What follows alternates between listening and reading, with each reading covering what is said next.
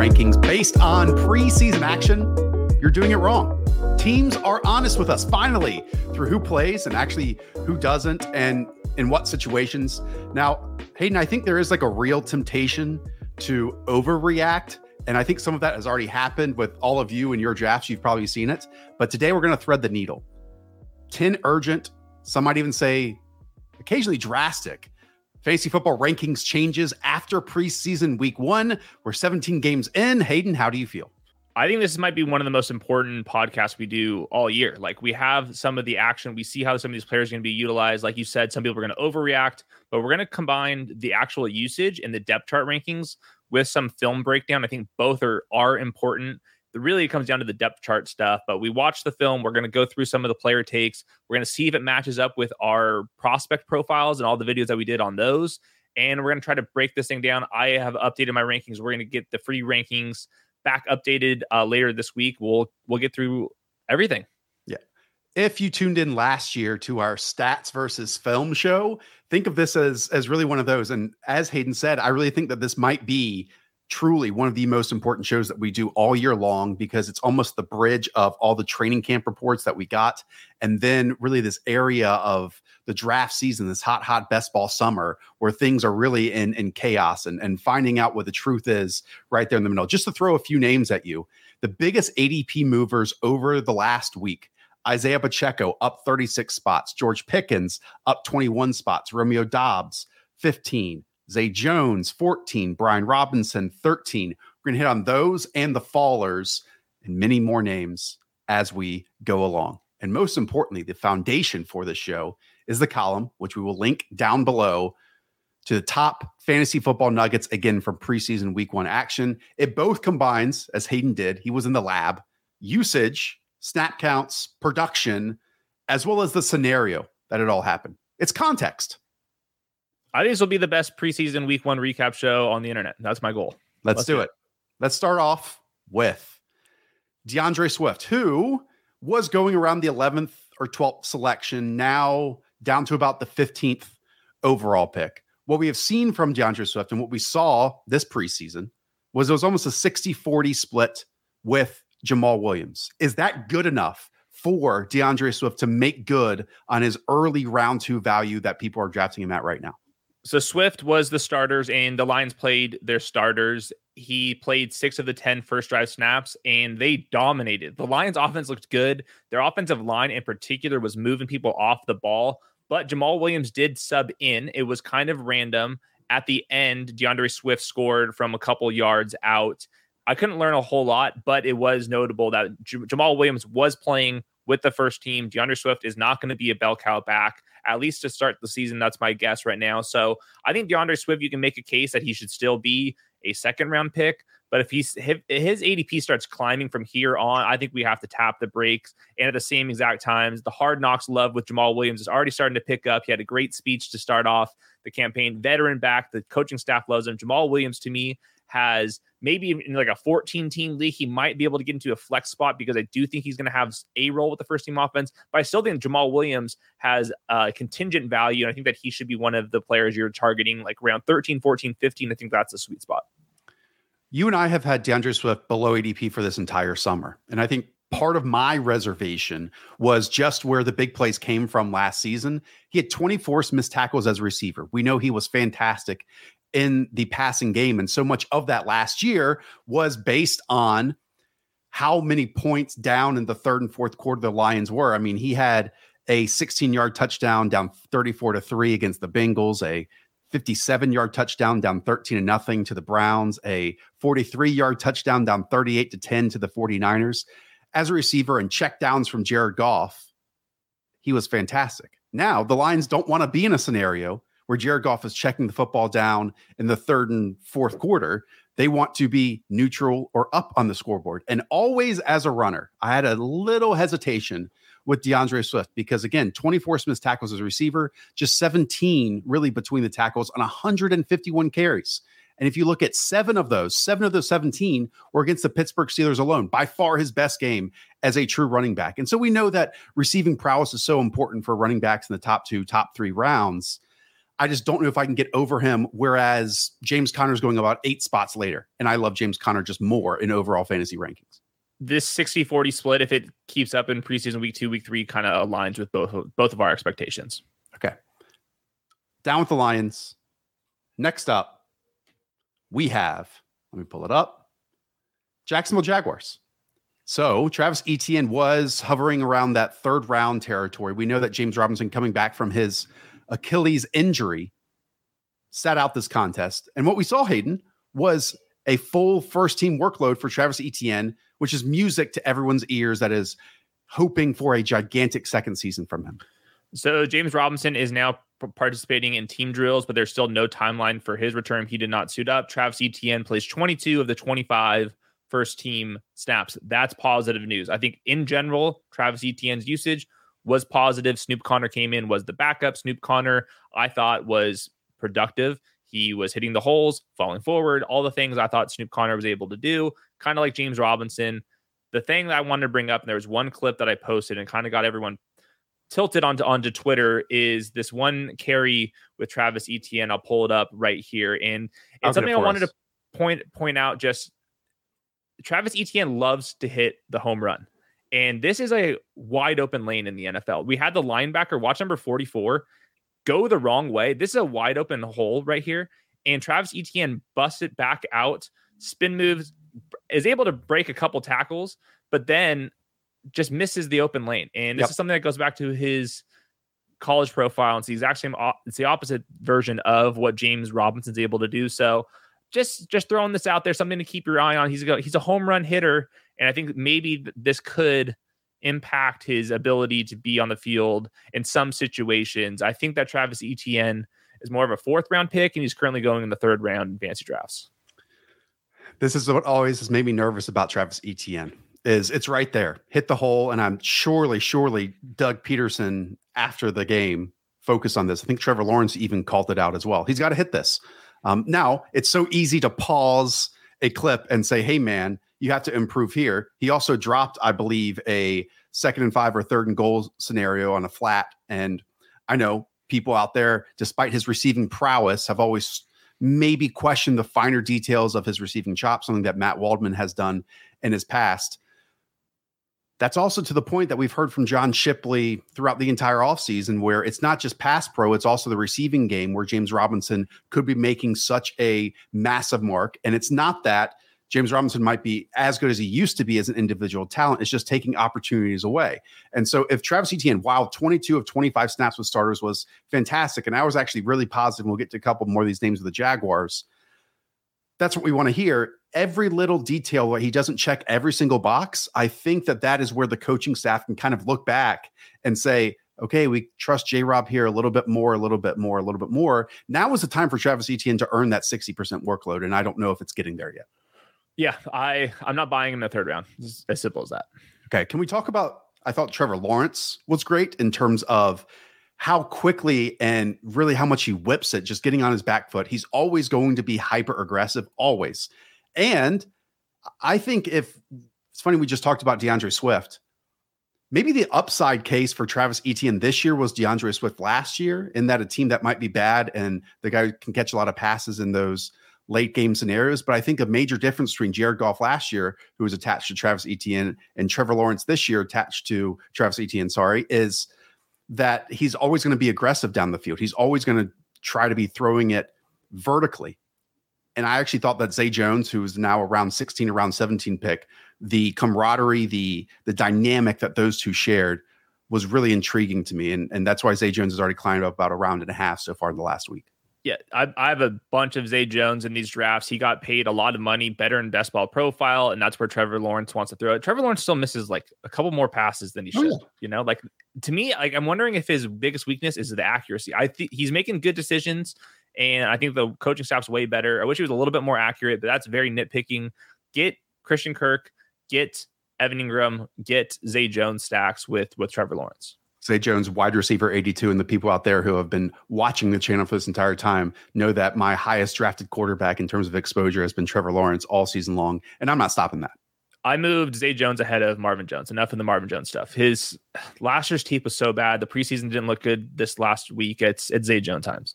You can tell that we're kind of going in ADP order. Again, DeAndre Swift is going as running back 9, and Travis Etienne right now is going as running back 16, 35, 36 overall.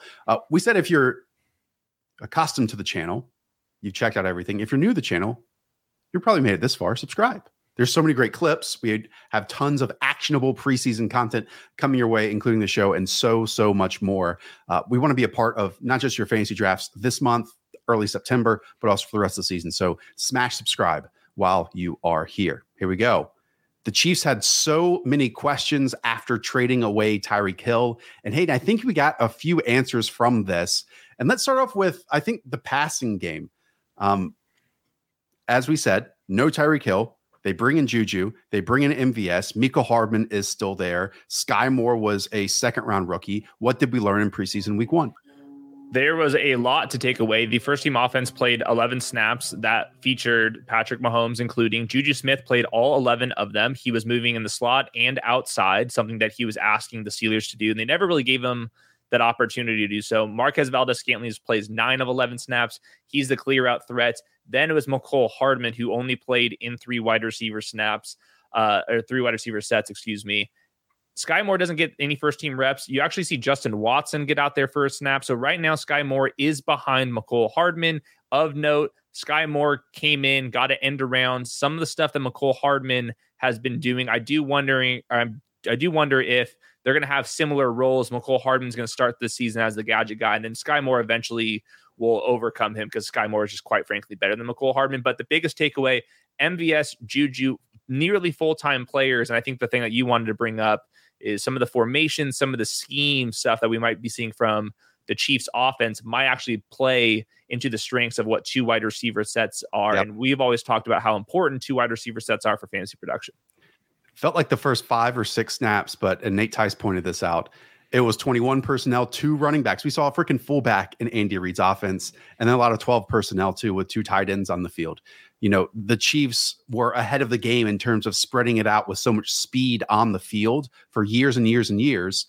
In some ways, I think it caught up to them a little bit last year. And by who they've brought in and the styles of players that they've brought in and how you can't replicate someone like Tyreek Hill, it wouldn't be shocking at all for Andy Reid to get in his old school traditional bag and create some really fun concepts out of these very traditional formations, these traditional personnel groupings. And we already saw this. And, you know, MVS has been pigeonholed as just a vertical receiver, guy who just runs go routes and 9 routes. We didn't see that. Trust me, he will do that, especially on broken plays. But we saw intermediate routes. We saw comeback routes. We saw inside breaking routes. And Patrick Mahomes, while everyone likes to gravitate towards just the insane game-breaking playmaking style that he has on those deep shots, he's also so freaking good inside the structure of the play so often. So again, some more of these traditional stats is something we haven't seen before. And I don't want to read too much into concepts and styles that offenses put out there, but this is a little sample of a very changed Chiefs offense. I think we should. This is one of those times we should read into it because the offensive line is designed for it. You lose Tyreek Hill, this is a chance to reset. We talked about the cover 2 stuff so much. How do you beat that stuff? Get a fullback on the field. And the other thing, and I didn't even write this in my column because I was too scared to write it. It was just the first preseason thing, but a little nugget for you guys. Travis Kelce was on full-time player. He was a backup on some of these traditional run looks with the fullback and stuff because he isn't the caliber blocker that some of these running specialists are. So that has me a little bit concerned with Travis Kelce. This could be a 1-game blimp, but some of this traditional stuff means good news for CH, who we'll get to in a second, but also good news for Juju and MVS, bad news for Mecole Hardman and MVS, because they might not have that 3rd wide receiver out there as much as we've seen in the past. And if it is just a fullback out there and it's play action, guess what? Instead of that slot receiver being open, the fullback staying in there to pass protect. That's much easier for Juju and for MVS to earn targets. So I think stock up for Juju and MVS. The other guys I'm pretty neutral or actually a little bit down on.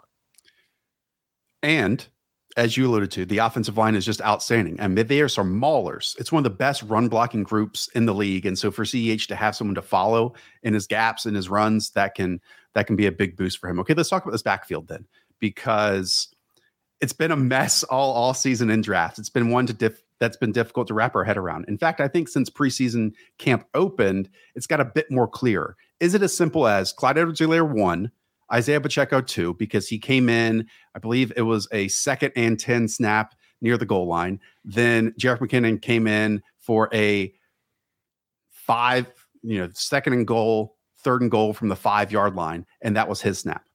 Yeah, so I think the first 7 snaps were all to CH. I view that as a good thing. He was out there for the third down. He got a goal line look opportunity. Obviously didn't convert, but that's too granular.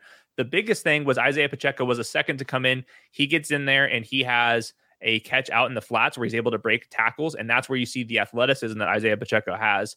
He also has some vision issues, and there's a couple of reps here, but that's reading into the details too much. I think that they want Clyde Edwards-Helaire not to be a bell cow back, but to kind of be an everything number 1, Isaiah Pacheco to be the number 2, and then Jerick McKinnon to be the number 3. And if you look at last year, McKinnon, when Clyde Edwards-Helaire was healthy, he was a core special teamer, and he was the third running back. He got like 5 to 10 snaps per game in this running back 3 role, and that's what Darrell Williams, the mentor, I think that's going to be the Isaiah Pacheco role this year. And then Clyde Edwards-Helaire, if he's good enough, could handle that role. So I think there's a view for Isaiah Pacheco and Clyde Edwards-Helaire. Ronald Jones was way buried in the depth chart. I think that The Athletic projects him to miss the 53-man roster. So do I. You can't be drafting Ronald Jones right now. And I think that they're, for Best Ball Mania 3 purposes, Isaiah Pacheco was going largely undrafted for 50% of the tournament. So there's some game theory reasons why you should attack him specifically in that tournament. I think that they're trying to make CH the number 1, and I think CH can actually do it. Between the tackles, I still think he can do it, and this offensive line is so good. So CH, as I was looking at my rankings, he's like top 5 in my rankings versus ADP. I'm very high on CH. I'm kind of making a stand on him. CH right now going as the 86th overall player, running back 28. I know his frame might say, hey, he's an airback. He's an in the space guy. Some of his best work is kind of like a bowling ball between the tackles. Not going to say he has the most bursts or can break the most tackles, but that's really where his confidence is coming out of LSU. And obviously he ran a bunch of angle routes and stuff out of there. I butchered it earlier, but let me repeat. Clyde Edwards-Helaire stuffed on a 2nd and 1. And there was a fullback counter that converted that 3rd and 1. Then they got to the 10-yard line. Isaiah Pacheco, from that first play that you saw, was when he got the catch. And then Jerick McKinnon rotated inside the 5-yard line. The question, or what I'm about to bring up here, is none of these backs, that the 3 that we just talked about, are certified good inside the 5-yard line, inside the 3-yard line, in goal line situations. This is a Chiefs offense that should be scoring a whole bunch of touchdowns. That's where I kind of tried to slam Ronald Jones into this situation. And now that he's so far, it feels like removed. We've done some drafts recently, despite him having 160 overall ADP. Sometimes he's still out there at like pick 195, almost 200. I still don't know. And we don't have the answer yet of who is going to be the inside the 5-yard back, if there is even going to be one, and if the rotation was anything. So I think you're overthinking CH. It could be Jerick I think you're McKinnon. overthinking it. I think you're overthinking it. No, the Jerick McKinnon stuff, my view on why he played that last step is he deserves some first team reps, and it was last call for Mahomes was going to play a second drive, and they just need to throw him in there. Jerick McKinnon's never been a goal line back. He's way too small. He's way too fragile for all that stuff. I think it's going to be Clyde. Some might argue CEH's too. Clyde Edwards-Helaire's way I think Andy Reid has argued it's been CEH in the past. Like, he got punished after and I'm not saying it was his fault during his first game as a rookie, but ever since that week 1, he has had 16 carries from inside the 10-yard line, and that's missed half the season. I mean, he missed half the season. But that's still 22 games, 16 carries inside the 5-yard line, and 22 games from the best offenses in the league. Like, I'm just throwing the opportunity out there, the question out there. It truly might be him, but I really think that Andy Reid and the Chiefs offense pivoted away from him, even though he was there and the opportunity was there for him to do it. So we're going to find out more, hopefully. Okay. So we cover the Chiefs. And again, just the personnel groupings and the traditionality of everything. Maybe this is just where they didn't have a lot of opportunities and experience doing that over the last couple of years. So maybe the preseason is an area that they want to stress that a lot and then go more into the wide open personnel packages that they've had in the past too. Okay. So we go from the Chiefs over to the Washington Commanders. Antonio Gibson. About 6-7 snaps into the preseason. We've heard it since the NFL draft. Antonio Gibson, after 6 fumbles last year, Ron Rivera wants you to hold on to the football. He doesn't want you to turn over. And again, on his second touch from scrimmage, Antonio Gibson puts the ball in the dirt. What happened after that? I mean, it was even worse than that. Before, he was subbed out on the third downs. for JD McKissic. So nothing's changed there. And those were 3rd and 4 and 3rd and 2. Then he fumbles. Then in comes Brian Robinson, who scores a touchdown the next drive with the first team offense. And then Gibson goes back there, plays on the second team. But then he was subbed out on 3rd and 1 for Jonathan Williams. Jonathan Williams is getting subbed in for Antonio Gibson with the second team. And then it gets worse again. Gibson misses on a 3rd and 2. And then in comes Jonathan Williams again. And then Jonathan Williams, of course, converts. So then we go to practice today, and then he's playing punt protector. So Gibson is. Yeah, Antonio Gibson. So it's as bad. It's basically as bad as it gets for Antonio Gibson. I have him currently ranked 111th overall. I moved Brian Robinson up to like the 120s. I think you can make an argument that Brian Robinson should be going ahead of Antonio Gibson. If it's not now, it could be soon. Brian Robinson's not the sexiest runner, but he can fall forward. He's got decent vision, and he's definitely experienced from playing with Alabama. And Antonio Gibson he's a home run threat, and everything else has just been kind of a mystery with him. I've been a huge Antonio Gibson fan in the past. I would say maybe the wide receiver stuff was taken a bit too far with him being a possible feature back at the NFL level. But for like the 66th overall selection, I think he's been a really solid NFL player. But if any coach is going to bench you for a long period of time based on simple mistakes like putting the ball in the turf, it's Ron Rivera.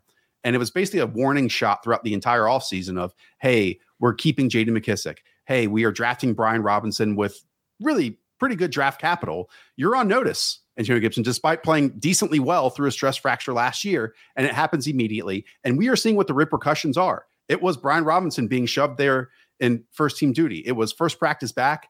Antonio Gibson, you are the first team punt protector, basically as a guard, a blocker for the punter on special teams. Like, that is a strong narrative. Now, did he go through walkthroughs with some of the first team 100%? On other portions was he with the third team? Yeah.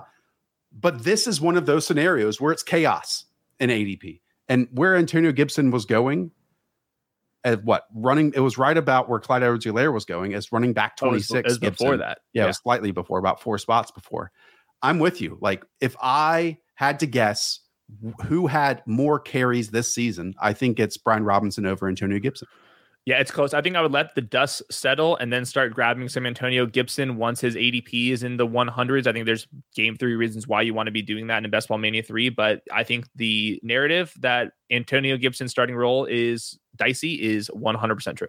And I like Brian Robinson coming out of school. We had a clip on him versus Zamir White, who we'll talk about a little bit later on. He broke 79 tackles, which is the 3rd most in college football. I thought for a bigger back coming out of Alabama, he actually had some decent wiggle at the line of scrimmage to switch lanes here and find the lane and get up the field. He's not going to be a home run threat. But at the end of the day, this is also going to be a team that is going to get J.D. McKissic involved in many, many scenarios. Wouldn't put it past also Scott Turner to use Curtis Samuel in some backfield spots as well, because he has that history doing that. So we got a discount all summer on Brian Robinson. Now it's going to be more expensive. And like you said, maybe the action here, unless it's a redraft league, is to take the dip in Antonio Gibson as he keeps dropping.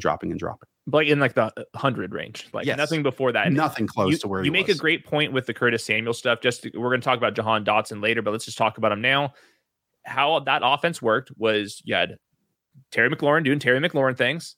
Then you had Jahan Dotson as a full-time player, not splitting work, full-time player. Curtis Samuel was the 3rd wide receiver, and they're using a lot of motion. That's just a classic Scott Turner thing. This is why we like Scott Turner. They play fast. They use motion. Curtis Samuel, basically every single passing play is running sideways across the formation as like the jet sweep guy. Not necessarily great for fantasy purposes. And Jahan Dotson is a winner here. I don't think he's going to leave the field. He's one of the few rookies who in week 1 is starting in 2 wide receiver sets. And we're going to get some other rookie wide receivers who are nowhere near that. So big win for Jahan Dotson. And then Curtis Samuel, I think, just going to be this gadget player, and it is what it is. On Dotson going as wide receiver 65 currently. That's right around that territory of DJ Chark and Romeo Dobbs, KJ Osborne, Jarvis Landry. Makes sense. But if draft capital, as we've heard from so many people out there in the dynasty community, is a great signifier of future success, Jahan Dotson is like the most forgotten first-round pick that I've ever seen in fantasy football heading into a season that he's fully healthy going into. Yeah, and there was like this narrative that he could just be a slot receiver. The Commanders are trying to make him not just a slot wide receiver. Okay. Do you want to talk about, let's talk about the Jets now. if you don't mind. Let's do it. There's so much to hit on for the New York Jets. We'll start with the passing game. Zach Wilson has a meniscus skim. He's out 2 to 4 weeks. Actually, watching that game, it felt like that's a real positive based on non-contact, putting your foot in the dirt and getting up the field. In this passing game, what do we see from how the wide receiver looked and the usage? Because we know they spent a second round pick on Elijah Moore. He had a great rookie season without Zach Wilson, really. Corey Davis, big money. Braxton Berrios, new contract this offseason. And then Garrett Wilson, a top 15 selection. The first team offense plays 9 snaps. Elijah Moore doesn't come off the field. So there it is. That's the big takeaway here. The second biggest takeaway is Corey Davis plays 8 of 9. Obviously, he's a veteran. We should kind of expect this. Garrett Wilson only plays 1 of 9. So right now, the depth chart looks like it's Garrett Wilson as the number 4. Braxton Berrios, who I think got paid like $6 million, low end starter money. He was the slot wide receiver in 3 wide receiver snaps. But this is an offense that's going to use a fullback, going to use 2 tight ends. This is classic Kyle Shanahan stuff. They're going to play slower pace. The only people that we care about is who's starting in 2 wide receiver sets. Right now, Elijah Moore is locked in. There is no ifs, ands, or buts. He's going to be one of them. And I think it's going to be Corey Davis for most of the season. And then post-bye rookie bump, Garrett Wilson is going to come in there and start competing for Corey Davis. But I had to move Garrett Wilson down a little bit. I thought there was some capacity. Maybe they'll move Elijah Moore into the slot and get Garrett Wilson on the perimeter. As of right now, it looks like they paid Braxton Berrios for a reason. To me, draft Elijah Moore, draft Corey Davis, who's like 180th overall. It's absurd. Nobody's making as much money as Corey Davis going in that range, and wait for Garrett Wilson to drop probably a round or 2. Garrett Wilson going as wide receiver 54. I think the only snap that he got with Zach Wilson was a slot target, actually, where he had multiple moves and outside breaking route. Zach Wilson sailed him, and the pass was incomplete. So bad throw. But I think part of it was maybe that Garrett Wilson maybe oversold his route, which is something that we talked about too. Mike LaFleur really loves Braxton Berrios. Remember at portions of last year, Mike LaFleur is a very creative play caller, and all the creativity almost funneled through Braxton Berrios. They gave him a contract for a reason, and obviously they didn't know that they were able to get Garrett Wilson in the NFL draft as of yet. But it's not that simple of, hey, 2 wide receiver sets, as Hayden just pointed out, Elijah Moore versus Garrett Wilson. Let's also talk. You want to talk about that, or you want to talk about running backs? I was going to bring up it's $7 million for guaranteed for Braxton Berrios. So I mean that's legit money. Okay. And Elijah Moore, quickly, not cheap. Wide receiver 32. Right around like full-time starters that we knew about in Darnell Mooney and Amon-Ra St. Brown, just ahead of Adam Thielen and Amari Cooper. Are we buying at that price? I moved him up a little bit. The other note I wanted to bring up is I think that Flacco is going to start week 1. The meniscus stuff, like the two-week injury for the meniscus is just like not reasonable. Like that's, and they could go into this and find something else within that. And I think that Zach Wilson in the pocket has been so bad. Zach Wilson getting on the move and throwing with velocity is where he shines. Yep. Is he gonna be able to do that on a bad meniscus? Like, to me, it's as bad as ever. There was a funny CD Carter posted this. A reporter asked Garrett Wilson about like what's better, or describe the differences between Joe Flacco and Zach Wilson. And Garrett Wilson was like, his ball is just more catchable. I was like, damn, that's cold. But yeah, it's Joe Flacco time. Well, and as you pointed out in our split show, Elijah Moore was far more productive in the smallest sample ever with the white guy, Mike White, and Joe Flacco versus Zach Wilson. And what you just said of Zach Wilson maybe not thriving in the comfort of the pocket, and really created so many big plays outside of structure. It's why I bought in for 1 season, or for 1 week when they went over to London, and then he just bombed. He failed, and teams, defense can keep you in the pocket if they want to. Okay, it's not just wide receivers that we need to talk about for the New York Jets. It's also Michael Carter versus Breece Hall. And Hayden, for a reason, I put Michael Carter at the top over Breece Hall, despite Breece Hall being 42nd in drafts right now, and Michael Carter going 148th overall on Underdog Fantasy.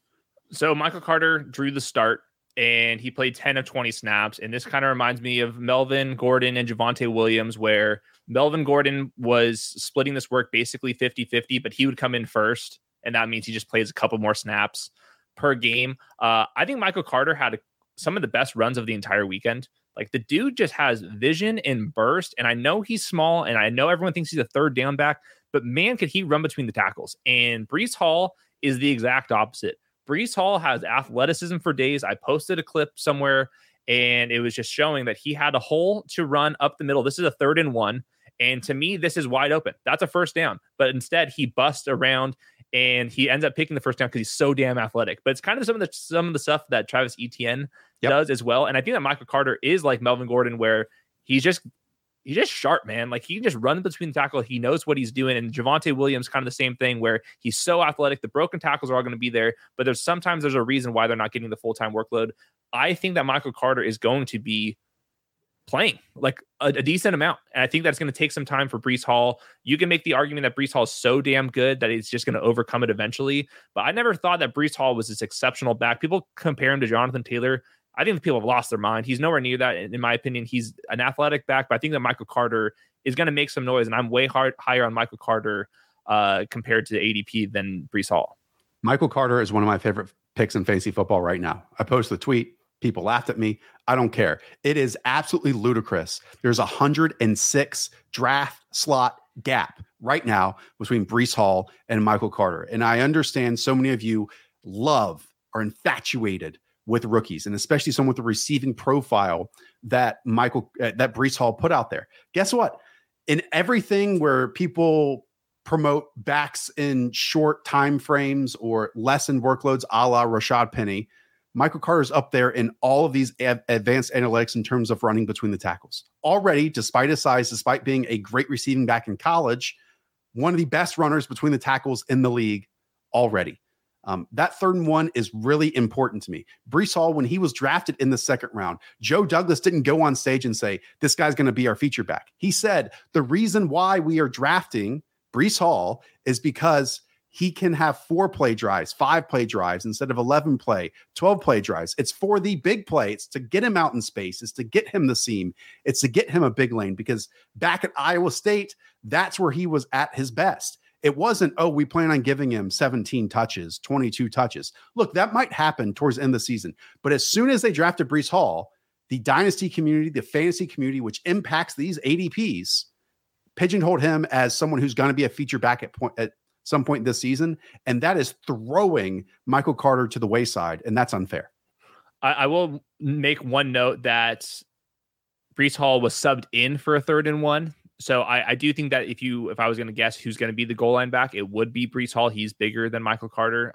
So of course we're ranking Breece Hall ahead of Michael Carter straight up. I just think that the gap, like you said, is a little bit 104 spots right now. Let's do it.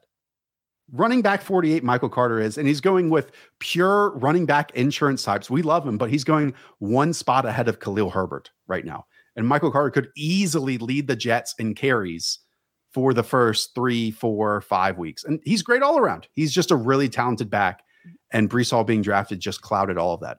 People want to send Michael Carter to the nether realm. I think they need to get a reality check. Okay. So should we talk about Titans, Treylon Burks? Let's do it. Let's bring the negativity. Your negativity, Hayden. You posted some clips, sent some slacks where Treylon Burks, it's been a whirlwind of an offseason. Let's put it that way. Rough start in rookie camp, maybe some rough reports in training camp. It's been tough to know the truth, but now we do know the truth. And it was that Treylon Burks was at most running with the 2nd team and most likely with a 3rd team. The Titan starters didn't suit up. Treylon Burks obviously did. Treylon Burks also played until the 4th quarter. Some of the 2nd string offense was getting pulled earlier. And I think that was Nathan Janke. I don't even know how to pronounce his last name, from PFF. He noted that it's like the first time a 1st-round wide receivers played it until the 4th quarter in like the last 10 years. Maybe I think it was DJ Moore is the only person that hasn't done this. They gave Treylon Burks 1 jet sweep. It went nowhere. I didn't see any explosiveness with that. And I think the big thing from the usage wise, and you're looking at the clips here, is Treylon Burks was running a lot of intermediate and deep routes. And I think that's interesting. He also wasn't playing in the slot all that often. They were trying to get him out on the outside, running deeper routes. And he just never did that in college. Last year, he ran only 18% of his routes were lined up on the outside. And I just don't think that he has the same athleticism that people making these A.J. Brown comparisons have. He needs some time to develop here. And I think that's why he was playing into the 4th quarter. Kyle Phillips didn't even play this many snaps, and he was drafted way after, and he went to UCLA. I think that Treylon Burks has a lot of work to do, and I think that he's going to be a better dynasty pick than redraft pick. And I think it was telling that he was playing until the fourth quarter, not like second half, the fourth quarter. And if you're watching this, you can disagree with my takes. He doesn't look nearly as fast as AJ Brown, some of these other comparisons I saw. So a little bit nervous. Go back, listen to Matt Harmon. He has a lot of the same things. I think it's going to be a transition year for Mr. Treylon Burks. It's already been quite a drop down for Treylon Burks in drafts over the last couple of weeks. Now he's going as wide receiver 45. That's, in fact, 2 spots after Chris Olave, 1 spot after Sky Moore, but still ahead of Robert Woods and, let's say, MVS from another team who we already discussed. We'll say I think it's a bit unfair that Treylon Burks had to play with Malik Willis, who was electric in this game with his rushing ability. But as we know, Malik Willis, who even showed in this game, wants to throw outside the numbers, and that's about it. Like the middle of the field stuff, just non-existent still. It's a blind spot for Malik Willis, and some might argue he got pulled because he wouldn't pull the trigger on some of those middle of the field throws. Like, not saying he wasn't electric. He was, in fact, like that play where he skips it and throws it sidearm, underhand almost. It was great. There's stuff to build on, but again, these inside breaking routes where there might be a window, Malik Willis just doesn't trust himself. And so I think from a production standpoint, Treylon Burks could have had a couple more, and there was a vertical route that Malik Willis also. But I'm with you. Like, he's now having to do things that he didn't thrive in college yet, was be an X receiver on the outside and win down the field. There was a tiny little sample, and some of those plays really shredded the average in those. Like, there's a play against Alabama where he torched them along the sideline, and so there's stuff to build on. But I don't want to maybe not Treylon Burks anymore from where he's already going. Maybe a couple more spots. I do. A lot. I'm not knocking him at all. Yeah. I know. But I also think that this is the style of player, post by rookie bump, or as we go along the preseason, there might be more and more usage as we go along. But this is a note at the start for again, very cloudy offseason for Treylon Burks versus knowing what the truth was and what wasn't, and what the reports were accurate. Ways to go. We don't have a clip for this, but Eli Mitchell, let's talk about the 49ers here real quick. Eli Mitchell's out for the entire preseason. That meant your guy, Trey Sermon, drew all 11 snaps with Trey Lance. What were your takeaways for the 49ers offense here? The offensive line's so bad. And I don't think this is going away. Trey Sermon was out there. Jeff Wilson didn't play for I think it was just personal reasons. I think that he'll be back soon. Elijah Mitchell, it seems like a somewhat severe hamstring injury, so we have to keep an eye out on that. And then Tydavius Price came in after that. JaMychal Hasty was a third stringer. I'm not expecting him to make the team. I don't know what to do with Jeff Wilson. He's been the number 2 in practices. He did not suit up here. Right now, Trey Sermon's ahead of TDP. I thought Trey Sermon didn't look like super explosive or anything like that, but I thought that he was running with a little more pace in general, and that's decision-making. Kyle Shanahan thought that he had a good game, but it's impossible to tell this offensive line's bad, and I don't think that's going away. I wasn't as enthused about Trey Sermon's performance as maybe Kyle Shanahan was. I thought he still hesitated. It was fine. Still like to bounce it out. Didn't drive it in. I do want to note that Trey Lance's 76-yard touchdown to Danny Gray was one of those 10-plus yards outside the number throws that we talked about all offseason. At least I did when talking about Brandon Ayuk. And it was a really fun setup that Kyle Shanahan had even in the preseason, because he motioned out the tight end or the fullback to put Danny Gray as a vertical slot player. Boom, against the safety. I mean, just one of those in preseason versus Jimmy Garoppolo only having 25 of those completions, again, 10-plus yards and outside the numbers all season long. It's not going to be as concise, as precise between the numbers this season for the 49ers, but the full field is now available, and I think we're going to see many more big plays because of it for San Francisco. Yeah, I think it was a very hit and miss game from Trey Lance, and I think that's going to be expected. He's going to have a bunch of amazing plays, and there's going to be a couple plays where he just doesn't have the timing right, and the mechanics are a little off and all that stuff. That's fine. He's going to be totally fine for fantasy, I think. Let's talk about the Seahawks and their backfield as well. Rashad Penny missed this game, so that means Kenneth Walker, who was just about 5 spots after Breece Hall in the real NFL draft, played on early downs with Travis Homer filling in passing downs and the 2-minute drill. What else were your takeaways?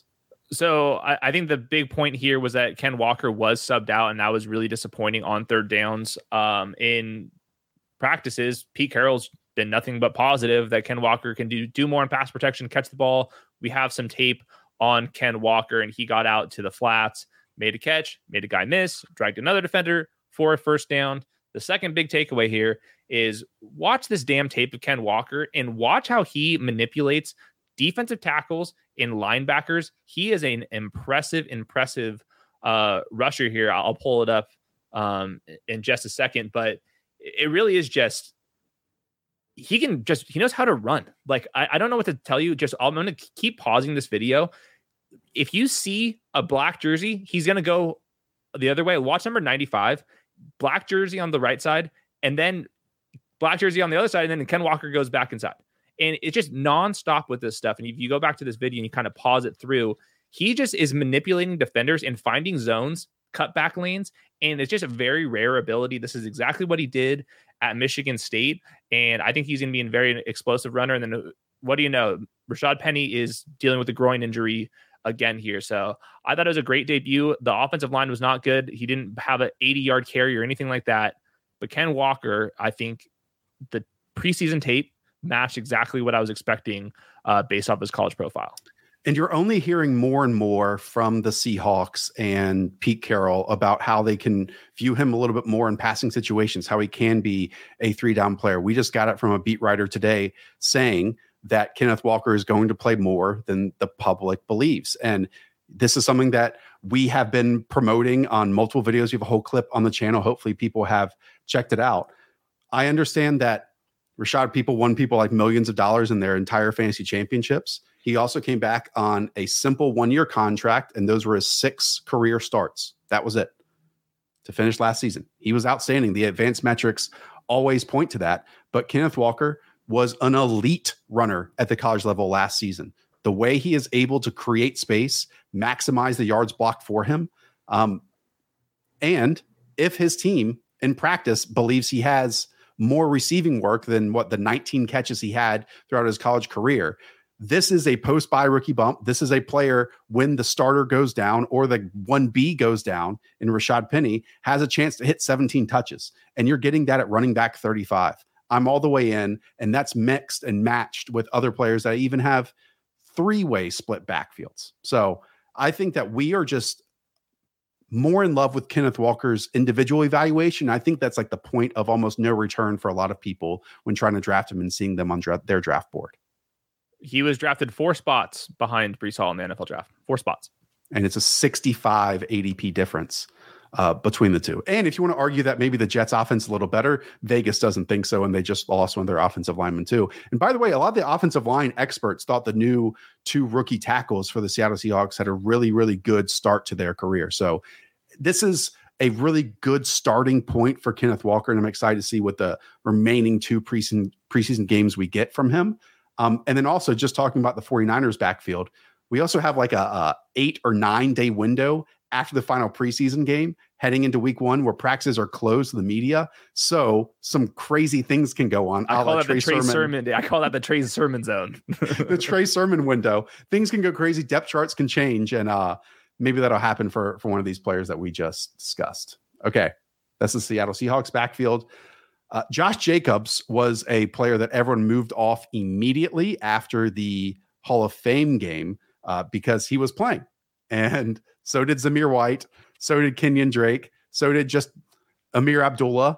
Did we learn anything, have any more answers from the Raiders backfield in their preseason week 2?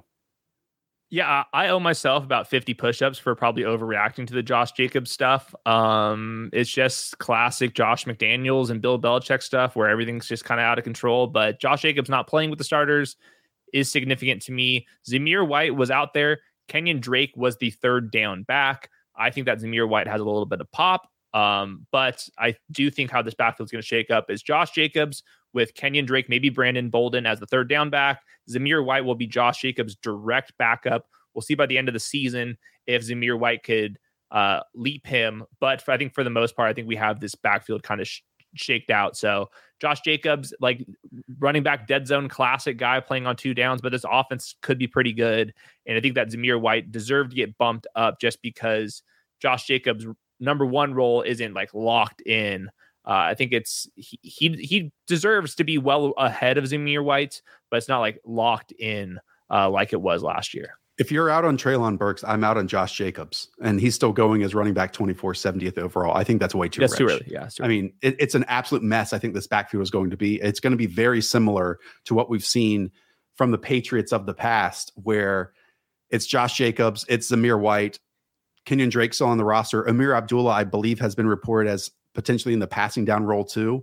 And then if someone isn't trusted there, Josh McDaniels brought Braden Bolden with him as a special teamer who's going to be active on every single game day and took away red zone opportunities from both Damian Harris and Ramondre Stevenson last year and is trusted in basically every single environment in this McDaniels offense. And so Zamir White's going to get more expensive as we go along. And I think for good reason, because I think he's shown that he's really silky smooth. He's really talented.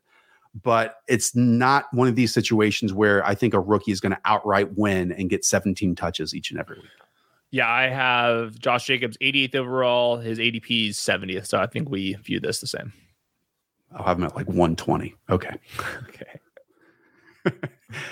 More rookies. This is a rookie show. Rachaad White, you have this as the headline, is the current running back for the Tampa Bay Buccaneers. We loved Rachaad White coming in to the NFL draft. We fear that the NFL did not. As soon as we went to Tampa Bay, we said, oh yes, fantastic fit. Been a silent offseason and preseason for Rachaad White. Did that continue in preseason week 1? This has been the pecking order this entire training camp. Rachaad White is still buried on the depth chart. Does not mean that he can't climb it. Giovanni Bernard got the first 2 drives. He exits with an ankle injury, has not been practicing. We don't know the severity of that. Then Keyshawn Vaughn comes in. Rachaad White's kind of playing this third down role, and then Keyshawn Vaughn gets subbed out, and then in comes Rachaad White for like the third quarter. Rachaad White did a lot of the things that I would be expecting. They tried to get him out on the perimeter. He's got nice hands. He's got a lot of bursts, set up a defender, make some bursts and get upfield. This is the type of stuff that we saw on the profile. This is why we were high on Rachaad White previously, but at the same time, he's still got to get ahead of Keyshawn Vaughn, who was actually drafted ahead of Rachaad White if you're looking at their draft profiles. So I think this was an overall decent performance for Rachaad White. I'm hoping by next week or the week after that he's locked into the number 2 back, because we're drafting it as if this is locked in. Yeah, this is one of those scenarios that I don't want to overreact to anything because we just need more information. At running back 42, that's right around and ahead of Alexander Madison, Nyheim Hines, and Kenny Gainwell. Based on just this alone, I can't get there anymore. But could we see him develop, and maybe when Tom Brady gets back, into the backup running back? That is worth that price. I was laughing and even giggling to myself at the first couple of these snaps where it was swing passes to the outside, screen passes to the outside. Because as you said, that's exactly where he was at his best at Arizona State. We didn't see the patented spin moves or crazy dance moves that he has in open space, but he did what he's good at, man. He has soft hands as a receiver out of the backfield and maybe gets a little chaotic in tight spaces, but I just want to see more. And I think he's the type of player that's going to get a whole bunch of run over these next 2 weeks. Yep. Very excited for it. Okay. We go from the Tampa Bay backfield down to the Chargers backfield. Isaiah Spiller also ran as a Chargers running back 4. I just mentioned that he's being basically neck and neck drafted with Rachaad White. Again, mixed messages coming out of camp, depending on which day you're reading and who you're reading of beat writers. What do you think is the truth at this moment? So the Chargers rest their starters, a classic Brandon Staley thing for the preseason. Josh Kelly draws the start. I thought he looked fine. I thought he looked a little more improved than he was last year, a little more burst than usual. Then Larry Roundtree comes in, kind of rotates with Josh Kelly. And then Isaiah Spiller comes in with 5 minutes, 10 seconds left in the second quarter. Kelly and Spiller kind of rotating. So right now, Isaiah Spiller is the number 4. Isaiah Spiller, if you just watch them, is much thicker than Josh Kelly and even Larry Roundtree. And once again, Isaiah Spiller was the youngest player in the draft. I would not be surprised if it takes a little bit of time for him. It's kind of I'm kind of conflicted because I think that Josh Kelly would be better as like Austin Eckler's direct backup, like on passing downs. But then like Isaiah Spiller might be the better bruiser between the two. But if you read The Athletic, read ESPN, Josh Kelly has been the number 2 throughout, and he hasn't been drafted at all. So in Best Ball Mini 3, if you really want to galaxy brain this thing, I've sprinkled in a little bit of Joshua Kelly in our drafts. I'm still expecting Isaiah Spiller to be the number 2, but that might be number 2 in like week 7, something like that. I have nothing to add to that other than, again, where Isaiah Spiller and Rachaad White are going ahead of Nyheim Hines. That stinks. I think Nyheim Hines, along with Michael Carter, might be the most underrated running back in the league right now for the impact they can make this season. Yeah, I would for sure have Michael Carter ahead of them. Not Nyheim Hines? I think Nyheim Hines too. I think Nyheim. That was the genesis of the point I just made. You're hearing Hayden talk about Best Ball and Best Ball Mania 3, Underdog Fantasy. I know so many of you have your fantasy drafts this month, at the end of the month, start of September. The best way to prepare, the best way is to draft on your own, not mock drafts when money isn't involved. It's to go on Underdog Fantasy. We have a link down below that you can click on. We will match your first deposit. Just use promo code The Show. Trust me, it is the best research you could ever have to dominate your home league is to draft on Underdog Fantasy today. Okay. Dameon Pierce time. Let's go. Buddy boy. Talk about a rookie running back who looked legit. Dameon Pierce is putting the fantasy football universe on notice. Take it away. This is exactly what his draft profile was. You're like, this is probably going to get chaotic. He could easily be someone we never hear from again. But if you squinted and you watched the tape and you looked at some of the PFF advanced numbers, you saw a very electric rusher. So Dameon Pierce does not have top end speed. I don't think he ever will have that. But man, he is hard to tackle. And man, does he get after it in pass protection. And both were on display this last week. Marlon Mack started. Dare Ogunbowale was the third down back on the first drive with the first team offense. Then comes Dameon Pierce with the second teamers. Lovie Smith after the game had a couple quotes really high on Dameon Pierce, and some of the Athletic and ESPN reporters are projecting Dameon Pierce to win this job early in the season. I wouldn't be surprised if it's week 1. I moved Dameon Pierce up the ranks. He's exactly what I thought he was on small volume last year. That is WWE blocking right there.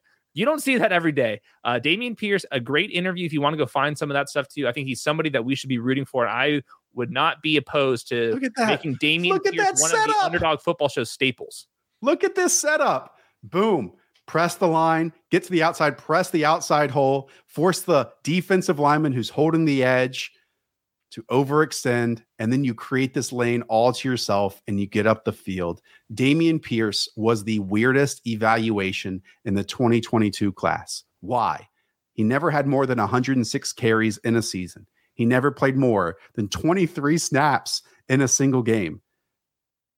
If we can go on what we saw at Florida, which was 39 forced missed tackles on just 100 attempts, if we can go on what we saw in preseason week 1 for Dameon Pierce, that is fireable coaching, which happened in Florida. He did get fired. Yeah, exactly. I know.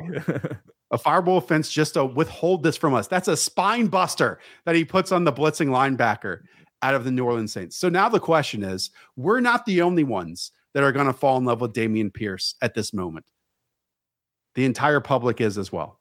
So prior to this, Dameon Pierce was going around running back 40, 111 overall. Just how much can we move him up? Is it ridiculous to start taking him over the Buffalo pairing, who's going as running back 34? Where should we? Where should the final point? How excited and confident in our ability with Dameon Pierce? Where should we reach to make sure we get him on our fantasy teams? I have him ranked 99th overall in my updated rankings. So just got him in there to the top 100. Marlon Mack's not going to be threatening him, I don't think. I think Dameon Pierce probably best left on your bench. I think he can develop maybe into an RB2. I'm not expecting him to be a total league winner here, but he can get after it in pass protection, and he can run through your face at the goal line, and we could be cooking. So he's also just fun to watch. Go listen to him. He's just the best. He's like Jamal Williams. A few more questions, because I think that this truly might be a player that shapes some fantasy drafts out there for the next month. We know that Breece Hall's going way too early. We outlined why. Should Dameon Pierce be the second rookie running back off the board? No. Ken Walker's too damn good. I have him right. I have him third. I have him ahead of James Cook. James Cook played with the backups. He's in the third down role. Zach Moss is out there every single day in practice, grinding off, and he's still in that mix. That's a 3-man backfield. I think that Dameon Pierce is going to get volume this year. Okay. He's no Ken Walker. Okay. Other question. I believe the Texans, maybe other than Chicago Bears, have the lowest win total in the league this season. Yeah. How much should we care about a split backfield rookie in Dameon Pierce when it's on the Houston Texans? You know, this isn't the New England Patriots. Yeah, no, for sure. And that's why I think that I'm hoping he turns into an RB2, and he's probably not going to be a top 12 guy ever. we'll see. They did, the offensive line does look a little bit better. Maybe Davis Mills is a little more functional in year 2 and all that stuff. We shouldn't draft him in the 6th round or anything like that, but I think that Dameon Pierce, I think the hype is real. Yeah. You can get him in 9th or 10th round. Easy. Good. And he's just electric. I hope we see more and more. He is the type, that was the style of performance that from the first carry, you said to yourself, oh, this guy is special and he can win this job outright if he has 2 more games like this. Yeah. Great interview too. And like you said, he sticks his nose in there in pass pro. Get out of here, Dan Mullen. What the fuck are you doing? Kadarius Toney too. I mean, my God. Trying to rob us of some fun. Okay. Go from Dameon Pierce to Alexander Madison. Viking situation. They've brought in some backs over the years. Our boy Kene Nwangwu. Ty Chandler, who had a kickoff return as well. We know it's a new general manager, a new coaching staff. So this role that we've drafted Alexander Madison in, other than Tony Pollard and AJ Dillon, maybe the best running back insurance in the league. What we learned from preseason week 1, that seems safe. Yeah, the Vikings rested a lot of their starters, but Alexander Madison played the first 2 drives and never got subbed out on any of them, including 3rd downs, the same exact role with the Vikings. And then in comes Kenny Nwangwu and Ty Chandler. Both of them might be special teamers, I think Alexander Madison confirmed. He's not going to bust off an 80-yard touchdown like Dalvin Cook or even like Kenny Nwangwu or Ty Chandler, but the dirty work and all that stuff, I think that Alexander Madison still has it. Okay, one more rookie running back to hit on, Tyler Algier, who actually will be drafting tonight with in the Sleeper Bowl. Hopefully you all tune in. We'll have our own version of that draft on Thursday, just Hayden and I's brain and mind melds from behind the scenes. So look out for that here on the channel. He ran as their running back 4 as well. CPAT got playing time. Damian Williams got play time, and Kadri Allison got play time too. Damian and Kadri Allison got a lot of playing time. They split basically the entire first half. Then Tyler Algier came in there. I never saw with Tyler Algier. I think he's fine. I don't want to be drafting the current RB4 for the Falcons. The CPAT usage, I was hoping we got something from it. He was out there for the starting snap, and then he ran it over to the sideline basically after and was unheard of. It's just putting him on ice and bubble wrap. That's it. That's what we need. Okay. George Pickens time. Woo-wee. Let's talk about George Pickens. He looks legit, man. So Chase Claypool, great rookie season, on the decline since. Deontay Johnson got paid. It's tough to know where maybe a rookie in George Pickens is going to play. What we saw from his alignment was an outside wide receiver. So I think we can extrapolate from that, Hayden, that Chase Claypool is going to be more as a big slot player, and George Pickens in 3 wide receiver sets is the man opposite Deontay Johnson. Yeah, he's a locked-in starter. Every athletic report just gets more crazy than the next, and George Pickens completely translated. I don't know if we have George Pickens ahead of Chase Claypool in 2 wide receiver sets, but man, I think it's going to happen eventually. He's way better than Chase Claypool. I think you can make a case. I'm not going to say it yet, but I think you can make a case that George Pickens is going to end up being better than Deontay Johnson. The dude just moves different. The ball tracking, all that stuff. He was supposed to be this good. It was a torn ACL, but before he tore his ACL, he was already leading an SEC and a high caliber SEC offense in yards per game and touchdowns per game. And he's got the body type. And more importantly, the usage. He's a downfield threat. 44% of his targets were way downfield. And he just has great ball tracking skills. And he's just a dog. He's just a total alpha. And I think that we should believe in the hype, because I think if his draft capital was 16th overall or something like that, we would be all in on him. And I think that the only reason why he wasn't was some off the field stuff and some of that knee injury stuff. But everything in camp has been completely positive. So treat him like he was drafted as a top 20 pick, because that's where he would have been. Yeah, I wanted to pull this up. This was already some veteran savvy from George Pickens. Again, this is single high coverage, one-on-one on the outside, exactly what you want to see. Look at that little shove off. That's perfect. That's how the best do it. They create that sliver of separation towards the end in the back pylon. Look at that. That's exactly what you want to see. And to me, why so often I say to myself, man, I know we get 2 seasons of college football out of these guys. We get 2 years of tape. But sometimes I just want one preseason game to see what they look like, because some of these players, some of these rookies immediately look like they belong. We talked about Dameon Pierce, and George Pickens is that version at wide receiver. I mean, this is unreal stuff. Did you see that last one? Yeah, the last one. It was the block. Watch the bottom of the screen.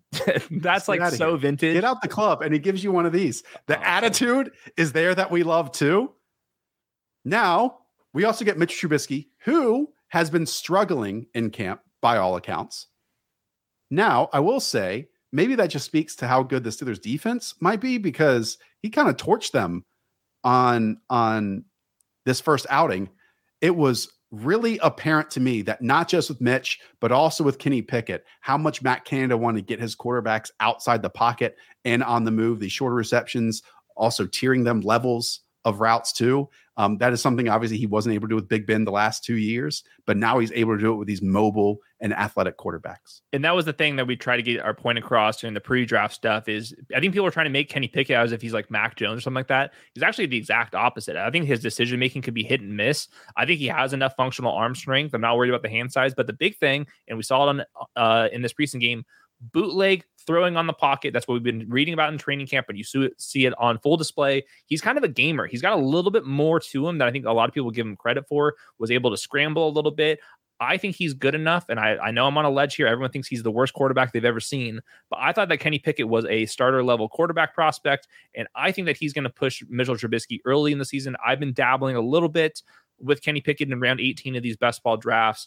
He can throw on the run. He can scramble a little bit. He's accurate, and this skill group, if George Pickens is who we think he is legit, so I'm expecting a lot of, probably it's still a low A-dot offense in general, but more of this stuff on the run. And that's how you can kind of extend drives and pick up some cheap first downs that Big Ben could not do at all. First throw was on the move. That second was kind of that catch and release throw to the outside. I believe the third, actually, he went to his first read, his second read, his third read, then back to his second read as well. The touchdown was back on the move. It's, again, Matt Canada has been hamstrung by Ben not wanting to turn his back to the defense, not wanting to have pre-snap motion. And we're going to get so much more of that, and the quarterbacks on the move this season. Did look like Pickett had little tiny hands. Oh, you could see it from the broadcast. It was little tiny hands he had. Yeah. Even if he has to roll in the pocket and throw it like this, as long as it's anywhere near George Pickens, is going to be a touchdown. So I think that's with me. Chat thought he had some little baby tiny hands. Oh, stop it. It's the white gloves. It looks like Michael Jackson out there. Bills, Isaiah McKenzie, one of your best calls of the summer. You're good for a few every single year. For almost the entire hot months, Jamison Crowder is being drafted way ahead of Isaiah McKenzie, who's going undrafted. Now, because he didn't even play in the Bills' first outing, we know that Isaiah McKenzie's locked into 3 wide receiver sets. Move him up. I'm ranked 110th overall. He's not being drafted there yet. Not playing with the starters is all good. Jamison Crowder's out there with the backups, dropping passes. Jamison Crowder, no money.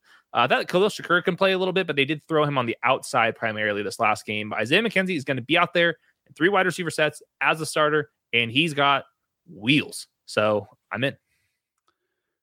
When they drafted Khalil Shakur, they outlined him as their number 4, so he has to learn all 3 spots. So it's outside receiver, inside receiver, and just kind of be that utility player. Jamison Crowder better try to catch up, but Isaiah McKenzie's going to have to get hurt to lose this job at this point, by all accounts. Shout out us just real quick. We did a wide receiver sleeper show. Oh my God. And it was Julio Jones, Isaiah McKenzie, Nico Collins. It was like George Pickens. It was like literally Josh Palmer. Like Josh Palmer. KJ Osborne. Just crushed all of them except Kenny Galladay. Except Kenny Galladay, who just doesn't even want to play football anymore. No, he's done. Okay, we talked about Jahan Dotson. I didn't watch the Broncos yet. You said Albert O is the Broncos' lone starter to play. There might be some merit and some underlying information to that. Tell us what it is. Yeah, Russ, Javonte, Sutton, Judy, none of the starters played. Albert O was out there, but not only was he out there with the second teamer, which is already bad news, he wasn't in there on the run looks. Like the first play of the game was 2 tight ends, a classic run look, and Albert O was not in there. And he was a rotational player with the second team offense. And we have to remember, this coaching staff did not draft Alberto. They drafted Greg Dulcich. And as a quick note here, Greg Dulcich had a hamstring injury. He wasn't even out here. We're talking about like the backups. And Alberto was still out there. So I think this was one of the most underrated things for preseason. I don't know what to make of it. Alberto is young. He is inexperienced. He's not a locked-in starter. But we've been drafting him as a tight end 13. That's way too early. We'll get to David Njoku in a second. But I think that his ADP's got to drop multiple rounds. He still has the athleticism to pop, but it was definitely bad news that he was out there. I mean, anything after tight end 10 is just disgusting. I mean, we just talked about Albert O as tight end 12. We also need to talk about Mike Gesicki, another lone starter to play. He did run some receiving routes, whereas in practice, sometimes he didn't even catch any passes. It's pretty clear that this is just going to be an entirely new role in some ways for Mike Gesicki versus being a slot wide receiver. And the Dolphins have not and did not previously leap at the chance to sign him long term. Yeah, Mike Gesicki, I think, is somebody to be out on. He started when Tyreek, Tua, and the rest of the guys were not playing, and it was clear to me what they were trying to get with Mike Gesicki. They had him in as an inline player, and last year he did not play many inline snaps. And the classic thing is with this Shanahan offense is that tight end and sometimes the fullback, they call it sift blocks, and it's called split zone. You get all the offensive linemen going one way, and then you'll either have the fullback or the tight end go on the opposite side and seal out that last defender. And they had Mike Gesicki do that over and over and over again here. It's like practice all over again. It's a scrimmage. And he didn't look that good in it. And the reason why they line up Mike Gesicki in the slot is because he's such a grown-ass man out there in the red zone from the slot. But this is a new offense, and I don't think he's a great scheme fit here. So we'll see if he's going to play in these run looks. But man, like, to be a fantasy starter, you have to be out there running routes every single snap, basically. And I'm not sure if Mike Gesicki is going to get that. And he's being drafted as if that's the case. Yeah. Let's give the people some tight end strategy advice for their home leagues or on best ball, because if you don't get Dallas Goedert as tight end 8, Dawson Knox, our personal favorite, as tight end 9, Zach Ertz, who might be a volume sponge, at tight end 10, just basically wait at the position, man. You get Cole Kmet as tight 11, Albert O, tight end 12, Irv Smith, who hasn't even practiced, tight end 13. I like Pat Frymuth at tight end 14, but we just outlined how many other mouths to feed. Mike Gesicki is tight end 15. So like the sweet spot, if you want to delay that multiple rounds after Zach Ertz goes, it's the Hunter Henrys, the David Njokus of the world. It's David Njoku's season. Like, I got exactly what I was looking for. Unlike those last two, the Browns played 9 snaps with the starter, with the redacted quarterback, and David Njoku played all 9 of them. And last year, when I looked at the tape, I thought he had more blocking skills than I thought going into it. We know that he's a crazy after the catch. Last year, he played between 57 and 73% of the snaps in all but 2 games. That was obviously with Austin Hooper, without the bag that David Njoku got this year. If we're looking at a full-time player, an 80, 90% player, David Njoku's going to be the guy. Anthony Schwartz looked terrible. David Bell wasn't out there. There's nobody to throw the ball to in this offense. So David Njoku's got the runway. It'll probably be like low end tight end 1 step, but I have him as my tight end 12. And I think he's going to be one of my highest owned players this offseason. Chances percentage wise, Jimmy Garoppolo is the quarterback for the Browns this season. I think reasonable. I think we're going to get the Deshaun Watson news. It'll be 29%. Yeah, higher. I don't know. I think that Jimmy G's got a great chance to go there. It makes total sense. Whispers that Jacoby Brissett, even though he was signed when all of this was of mind, is going to be the starter for all 17 games with what happens with the rejected quarterback. I bet Kevin Stefanski, because he knows this is still a window for them to win, would pivot on over to Jimmy Garoppolo. I'm telling you, this roster is good. You know, really good. You can't waste this roster with a backup quarterback. Dude, and David Njoku would freaking smash with Jimmy Garoppolo. Over the middle, the yards after the catch, like on the crossing route. Whoo. He's such a unique player at tight end too. It's all shorter routes or vertical routes, and that's about it. Okay. Why is Cole Kmet going 40 spots ahead of David Njoku? You don't have to ask me. Come on. I'm so out on the Bears offense. I mean, it didn't look. Felt like week 7 for Justin Fields all over again. Okay. Do you really want to hit on some of these quarterbacks, the Colts, all that type of stuff? Should we really just pivot on over to Tyquan Thornton? Go to Tyquan. Okay. So Tyquan Thornton was really laughed at by a lot of people where he was drafted by the Patriots. In fact, he was drafted over, I believe, Sky Moore. Again, another player there were hit or miss reports on. What we saw from Tyquan Thornton early in his snaps, shifting close to the line of scrimmage, almost Robert Woods, Cooper Kupp-esque, sticking his nose in there as a blocker, which he did at Baylor. And murmurs, rumors, mentions since that first preseason game is that Tyquan Thornton might have already claimed a spot for the Patriots offense immediately. Yeah, I'm looking for Nelson Aguilar stuff. It seems like he would kind of be the odd man out because the Nelson Aguilar and a little bit of the Jacoby Myers role is kind of what Tyquan Thornton is threatening at. Tyquan Thornton obviously has got speed for days. He's got separation skills. There's no doubt about that. He was able to dodge press man coverage pretty well this game, showed a lot of toughness. Obviously makes a guy miss here. But they got him in the blocking game a lot more than you'd expect for a 160 pounder, whatever he was. I think Tyquan Thornton can played at Baylor, and his yards were actually pretty good at Baylor considering that offense. But I think the big thing is he's going to be playing in the slot and as the vertical threat. And that's where Jacoby Myers is in the slot. And then the vertical threats is basically Nelson Aguilar. So Kendrick Bourne, Tyquan Thornton, Jacoby Myers, I think are going to be battling for reps here. And I think that Tyquan Thornton showed a lot. That's a good ass block for a 160 pounder. And they're motioning him in. This is a condensed formations here, really getting after. You don't really see players with his size have this much toughness. So really caught my eye. Big win for Tyquan Thornton. Bill Belichick might have beat the haters with the wide receiver position for the first time in a long time with scouting wide receivers. Truly am nervous by what the Patriots offensive line could be. I think they have some real questions there. Shout out to Nick Rudman, though, who got all the way out on Tyquan Thornton and now is all the way in on Tyquan Thornton. Just the wave of emotions that we ride with Rudman on a near daily basis with the Patriots. It's if only you people out there could experience that joy.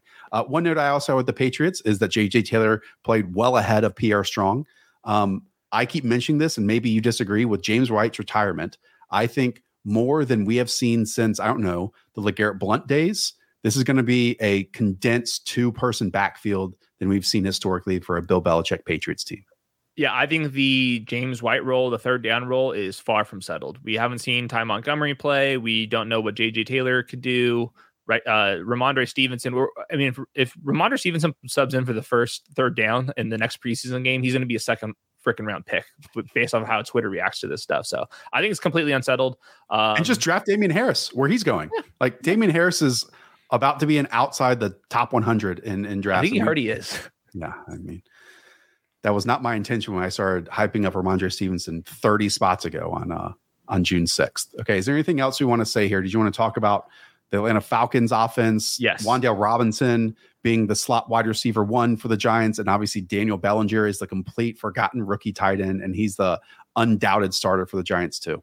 Yeah, Wan'Dale's locked in. Same thing with Bellinger. I think that was kind of as expected. The Marcus Mariota stuff I thought was pretty interesting.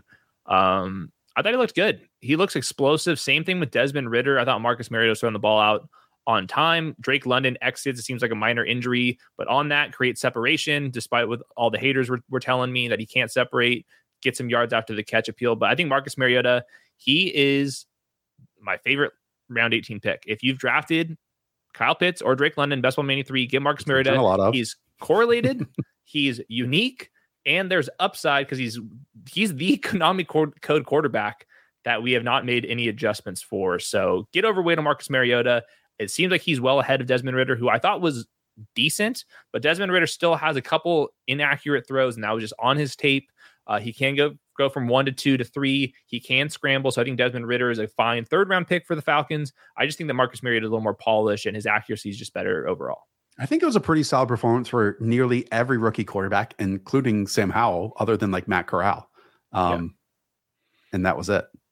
We already talked about Malik Willis and everything like that. Electric player. Just fine tune it a little bit and find the middle of the field. That can't be a valley. I will say the flash plays, I'm with everybody. Twitter was awesome. Very excited for it. There's a reason Vrabel benched him. Just go watch. If you can get some old 22, watch him. There's a lot of missed throws. Okay. Alec Pierce also ran with the starting 3 wide receiver sets, and it feels like almost just a matter of time before he takes over Paris Campbell in 2 wide receiver sets. Yeah, every single week there'll be 1 or 2 rookies that pop on tape, break off a long touchdown, and move up 3 rounds. If next week it's Alec Pierce, I'm not going to be surprised. Okay, that's going to do it for us. What a show. 300 people here. Thank you for sticking with us for 70 plus minutes on just a random Tuesday. We'll actually be back here for a show tomorrow, I believe at 3:30 Eastern. I think we're going to go live with Charles Robinson. I mean, just behind the scenes, pull the curtain, look through the keyholes of, I don't know, what half the league is doing in their front office, how they're looking at their rosters, some things where Charles Robinson's had his ear to the ground while all these training camps. I can't wait to get a behind the scenes look with the Yahoo man himself. he's gonna like break this Deshaun Watson news live on our show. Like there's a chance, there's some simulation that at 3:30 tomorrow, Charles Robinson, who's been killer on the Deshaun Watson news coverage stuff, breaks it. So tune in. We'll ask about it. Tell your friends about this channel too. If you enjoy it, share it to the other people. We're trying to grow. Hopefully we get to 20,000 subs before week 1. That would be beyond amazing. And look, it's preseason for me too. I stumble over my words. I don't have everything ready that Hayden wants me to with these clips and all this stuff. So thanks for bearing with me on this first go round of stats versus film. All right, everyone. Enjoy Sleeper Bowl. Check out our version when we post it here on Thursday. Up the Villa. Talk to you all soon. See ya.